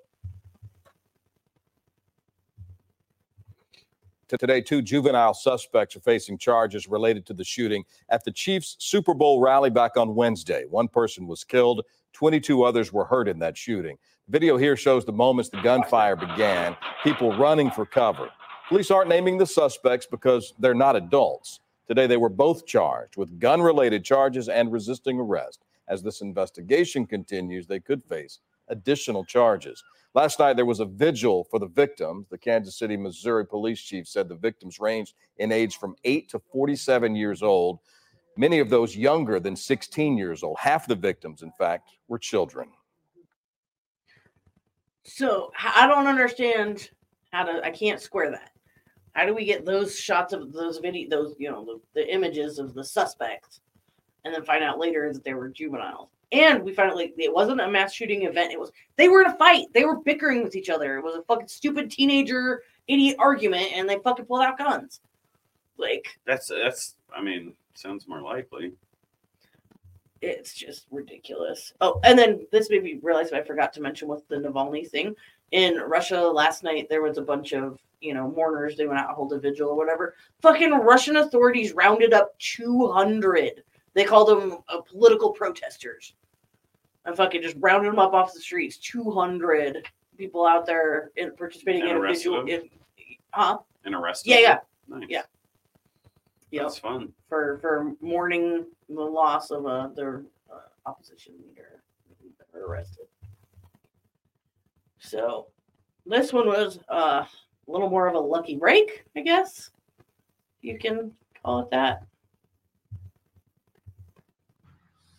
It is. The school is set to reopen here and students set to return after the news that a student here at Ontario Christian High School was arrested, and Ontario police are crediting a classmate who came forward reporting suspicious behavior for preventing what could have been another devastating school shooting. Take a look. You can see there was a police presence here on campus yesterday.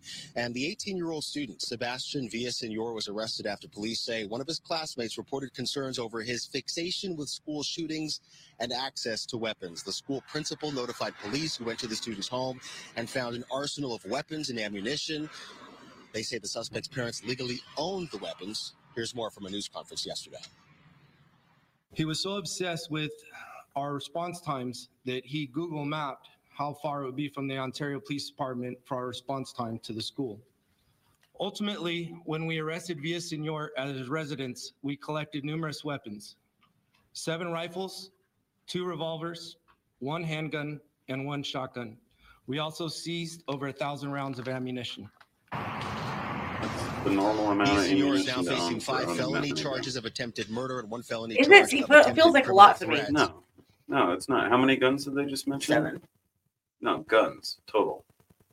Oh wait, no, the 7 rifle. I don't know. So 7 rifle. 10 guns. Let's back it up. 100 or 1,000 rounds a piece, or 100 rounds a piece. That's 1,000 rounds.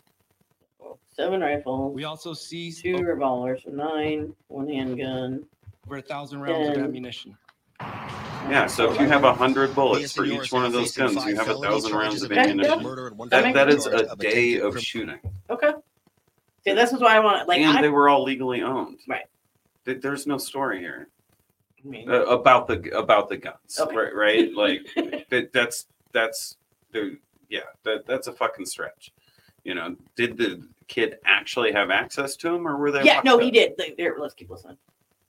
criminal threats. And while there was no manifesto and the motive is still unclear, investigators say during interviews he told them there were at least 5 specific students he wanted to target, and they had been planning the shooting around the Columbine shooting anniversary in April. The 18-year-old suspect due in court to be arraigned and face a San Bernardino County judge later today. Meanwhile, we'll have reaction from parents. Yeah, so he was a threat, right? Like, it wasn't just that this family on guns and whatever. Definitely, yeah. Sounds like they did the right thing. I think they're doing the wrong thing. You know, with the framing. With framing. Oh, so many guns, so many bullets. See, and that's how I'm not a gun person particularly. Like that's, but I that to me it sounded like a lot. So I'm really glad to hear. Me and 2 friends could go shoot that in a day. Yeah. Of fucking around. Without shooting around cans. And you could use 1,000 rounds with you and 3 buddies shooting skeet for a day. Yeah. Like that. That's not that much. But so what would be an alarming amount of ammunition for somebody to have stacked? Just out of curiosity. I don't even have a number. Okay. Like I don't know. Like, to me, is like, it a fucking room full? Yeah. Like, do you have a Connex box full of fucking guns? I mean, I guess like 1,000 rounds it's like a couple boxes. Yeah, it's not that much. It sounds like, but it gets a bullet in space with 1,000 rounds. Yeah, it sounds like a lot when you. No, I mean, 10 guns is a lot of guns, but if you're 40 years old and have been collecting guns for 20 years, it's not really that many. Yeah. This person had 20 plus video games. Yeah. Yeah. That's what happens when you play video games and collect video games. Yeah. But my question is, they're talking about bringing him to court. What is he charged with? He didn't actually do anything. For now, live in Ontario. Don't get me wrong. I'm glad they fucking stopped him. I'm allegedly planning a school attack. So I'm not sure what the actual charge is. Threatening the. But my point is, punishment isn't maybe what we should be doing here. Like, right? No, we should get the dude healthcare. Fucking mental health. Right? Something is fucking wrong with him, and that could be something permanent. He's fucked up or whatever. But like, I'm glad it was pointed out but punishment isn't the thing we should be going for here. In Because he didn't fucking do anything. Well, not yet. And Not yet.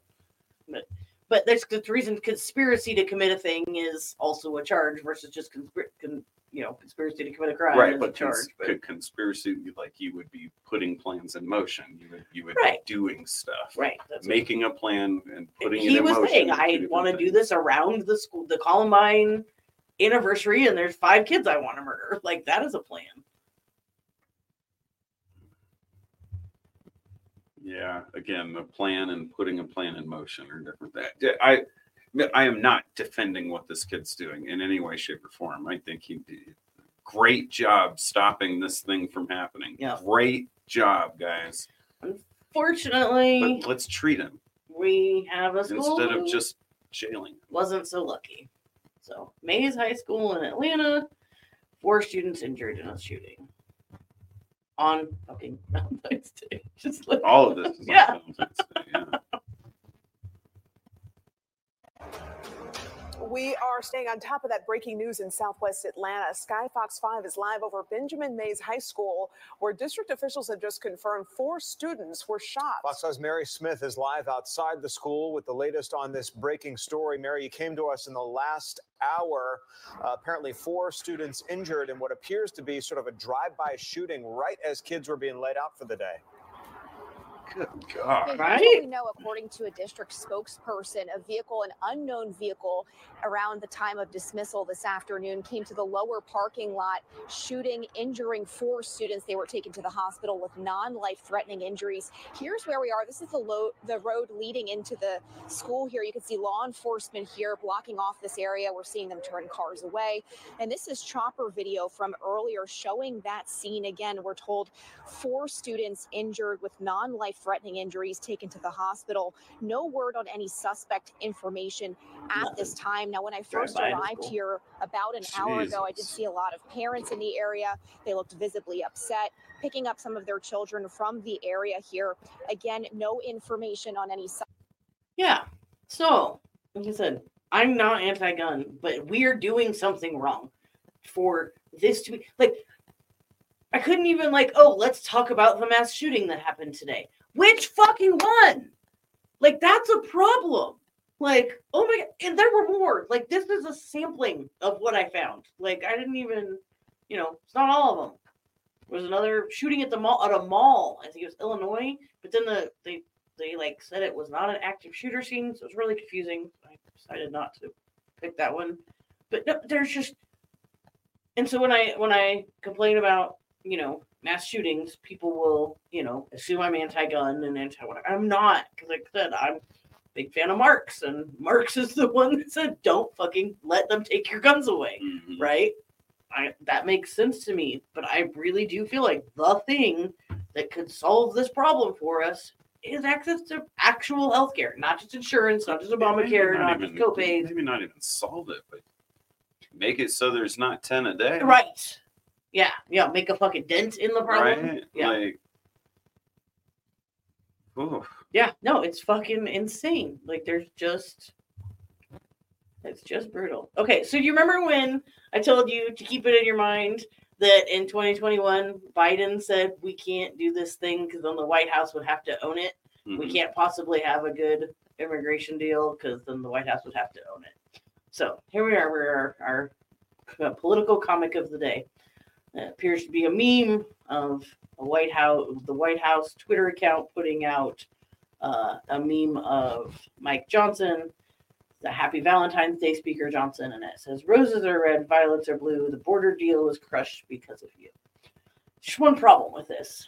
This is not a cartoon. It's fully real.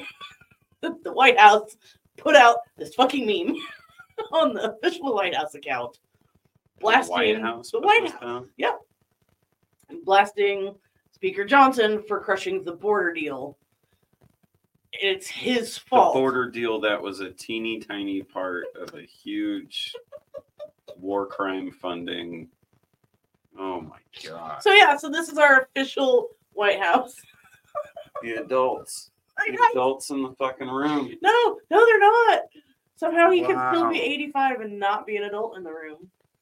It's just, All right, so now we have our actual. I wonder if Mr. Johnson realizes that whatever he thinks or feels or whatever is so irrelevant.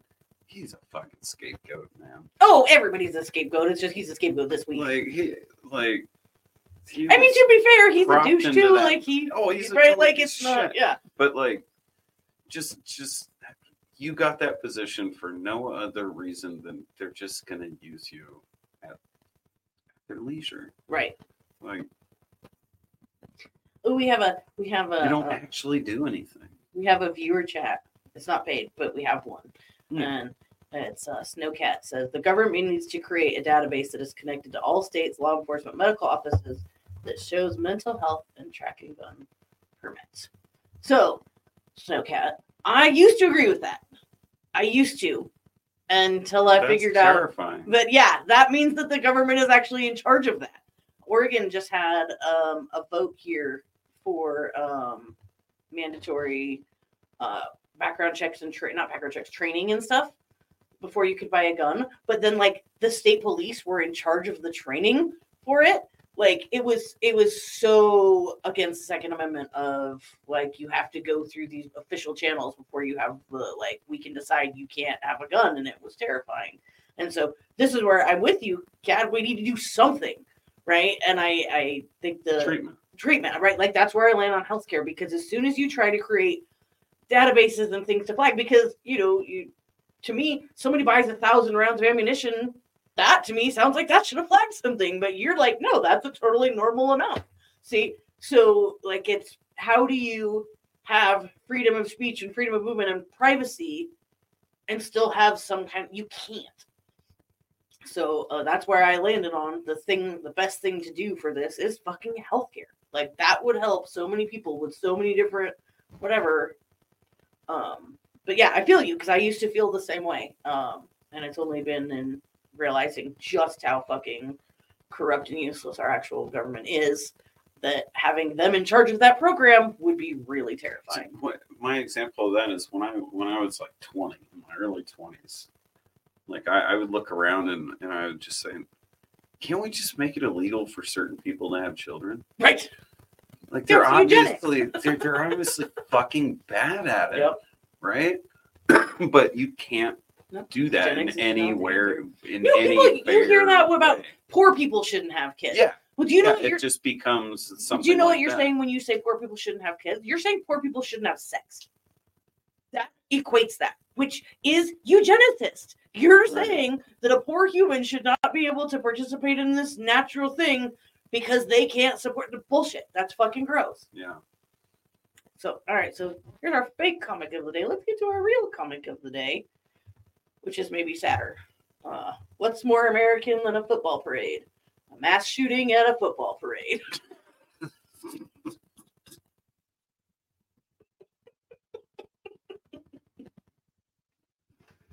That's wonderful. That's pretty fucking dark, huh? Yep. Oh boy. Okay, so that was a long, brutal segment. And now we have our apolitical palate cleanser. Sorry, I gotta push a lot of buttons to get it to go.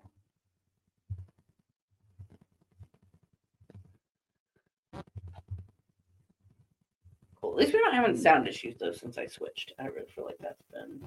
Yeah, that's true. Okay, so apolitical palate cleanser today. This is the new hybrid In rice. my brain, apolitical is a hyphenated word. I know it should be. I feel you. It messes with me. This is the new hybrid rice that has meat cultured inside of it. I thought that said hybrid race. Speaking whoa! Damn. Took a sharp turn there. All right. Hybrid rice. You're gonna get the master race to. All right. Get the master race to eat the rice. No, sorry. Okay. Look at that. It's pink.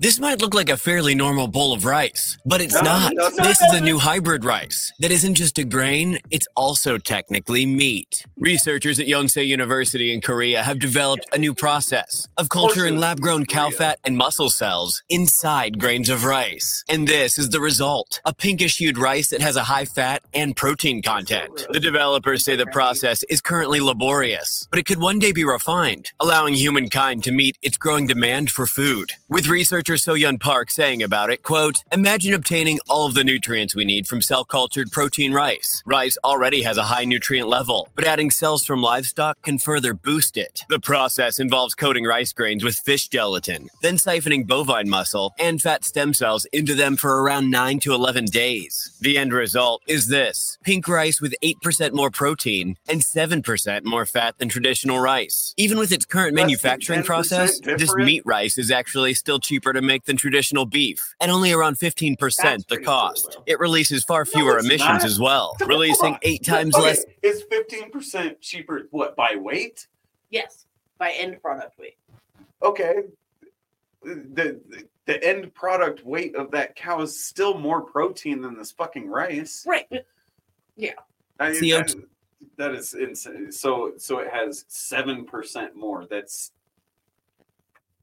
borderline irrelevant. I mean, 2 for the same weight of finished product. All right, let's look.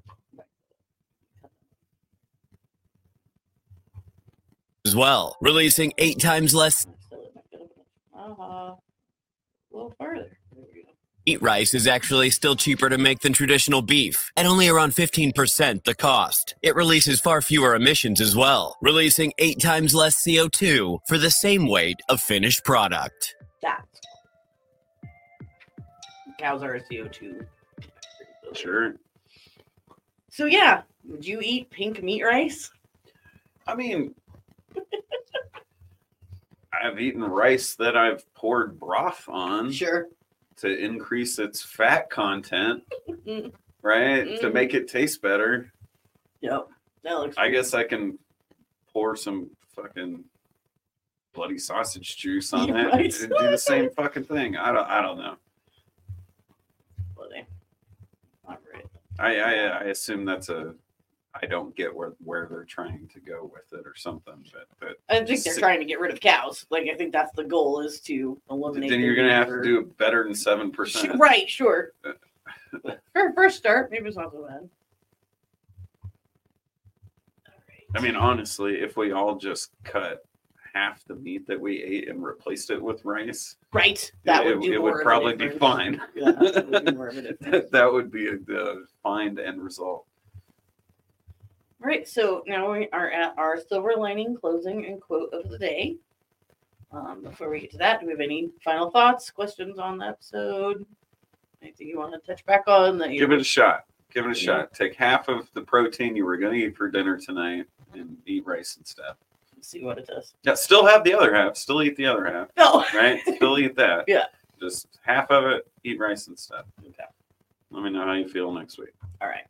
Good call. All right, so the daily silver lining, we know that the topics we covered can be bleak, especially today. Kat says protein shake will give you 30 grams. That's fine.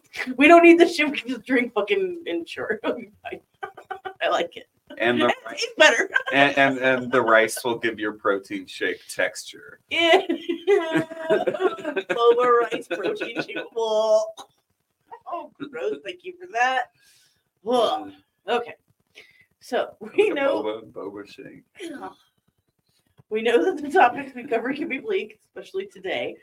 So we want to try and end our episode on a positive note.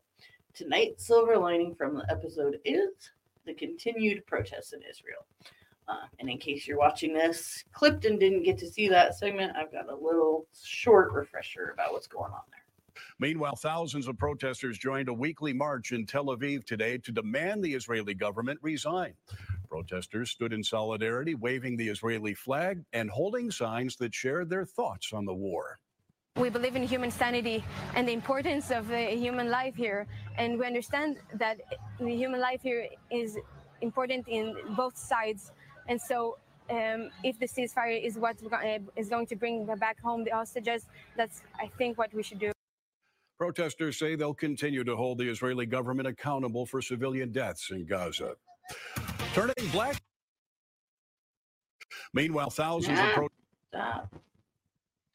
All right, so that, I think that's amazing. Just that they're like, we're not standing for this. All right, so today's quote of the day: "When you begin to see that your enemy is suffering, that is the beginning of insight." Thich Nhat Hanh, which is that's what we were talking about. If the politicians don't see the soldiers they're sending to war as people, you don't see the suffering of those people. You can't imagine them suffering, or you wouldn't be able to send them off to war to die. Like that is the beginning right there, is being able to see your enemy as an actual human being. If we could do that. I mean, when you're talking politicians, they can't see their own constituents. Like, right. They can't understand how they live. Mm-mm. Like they don't. That makes me. You ever see the meme of Hillary Clinton walking into a poor person's apartment and look on her face? Yeah.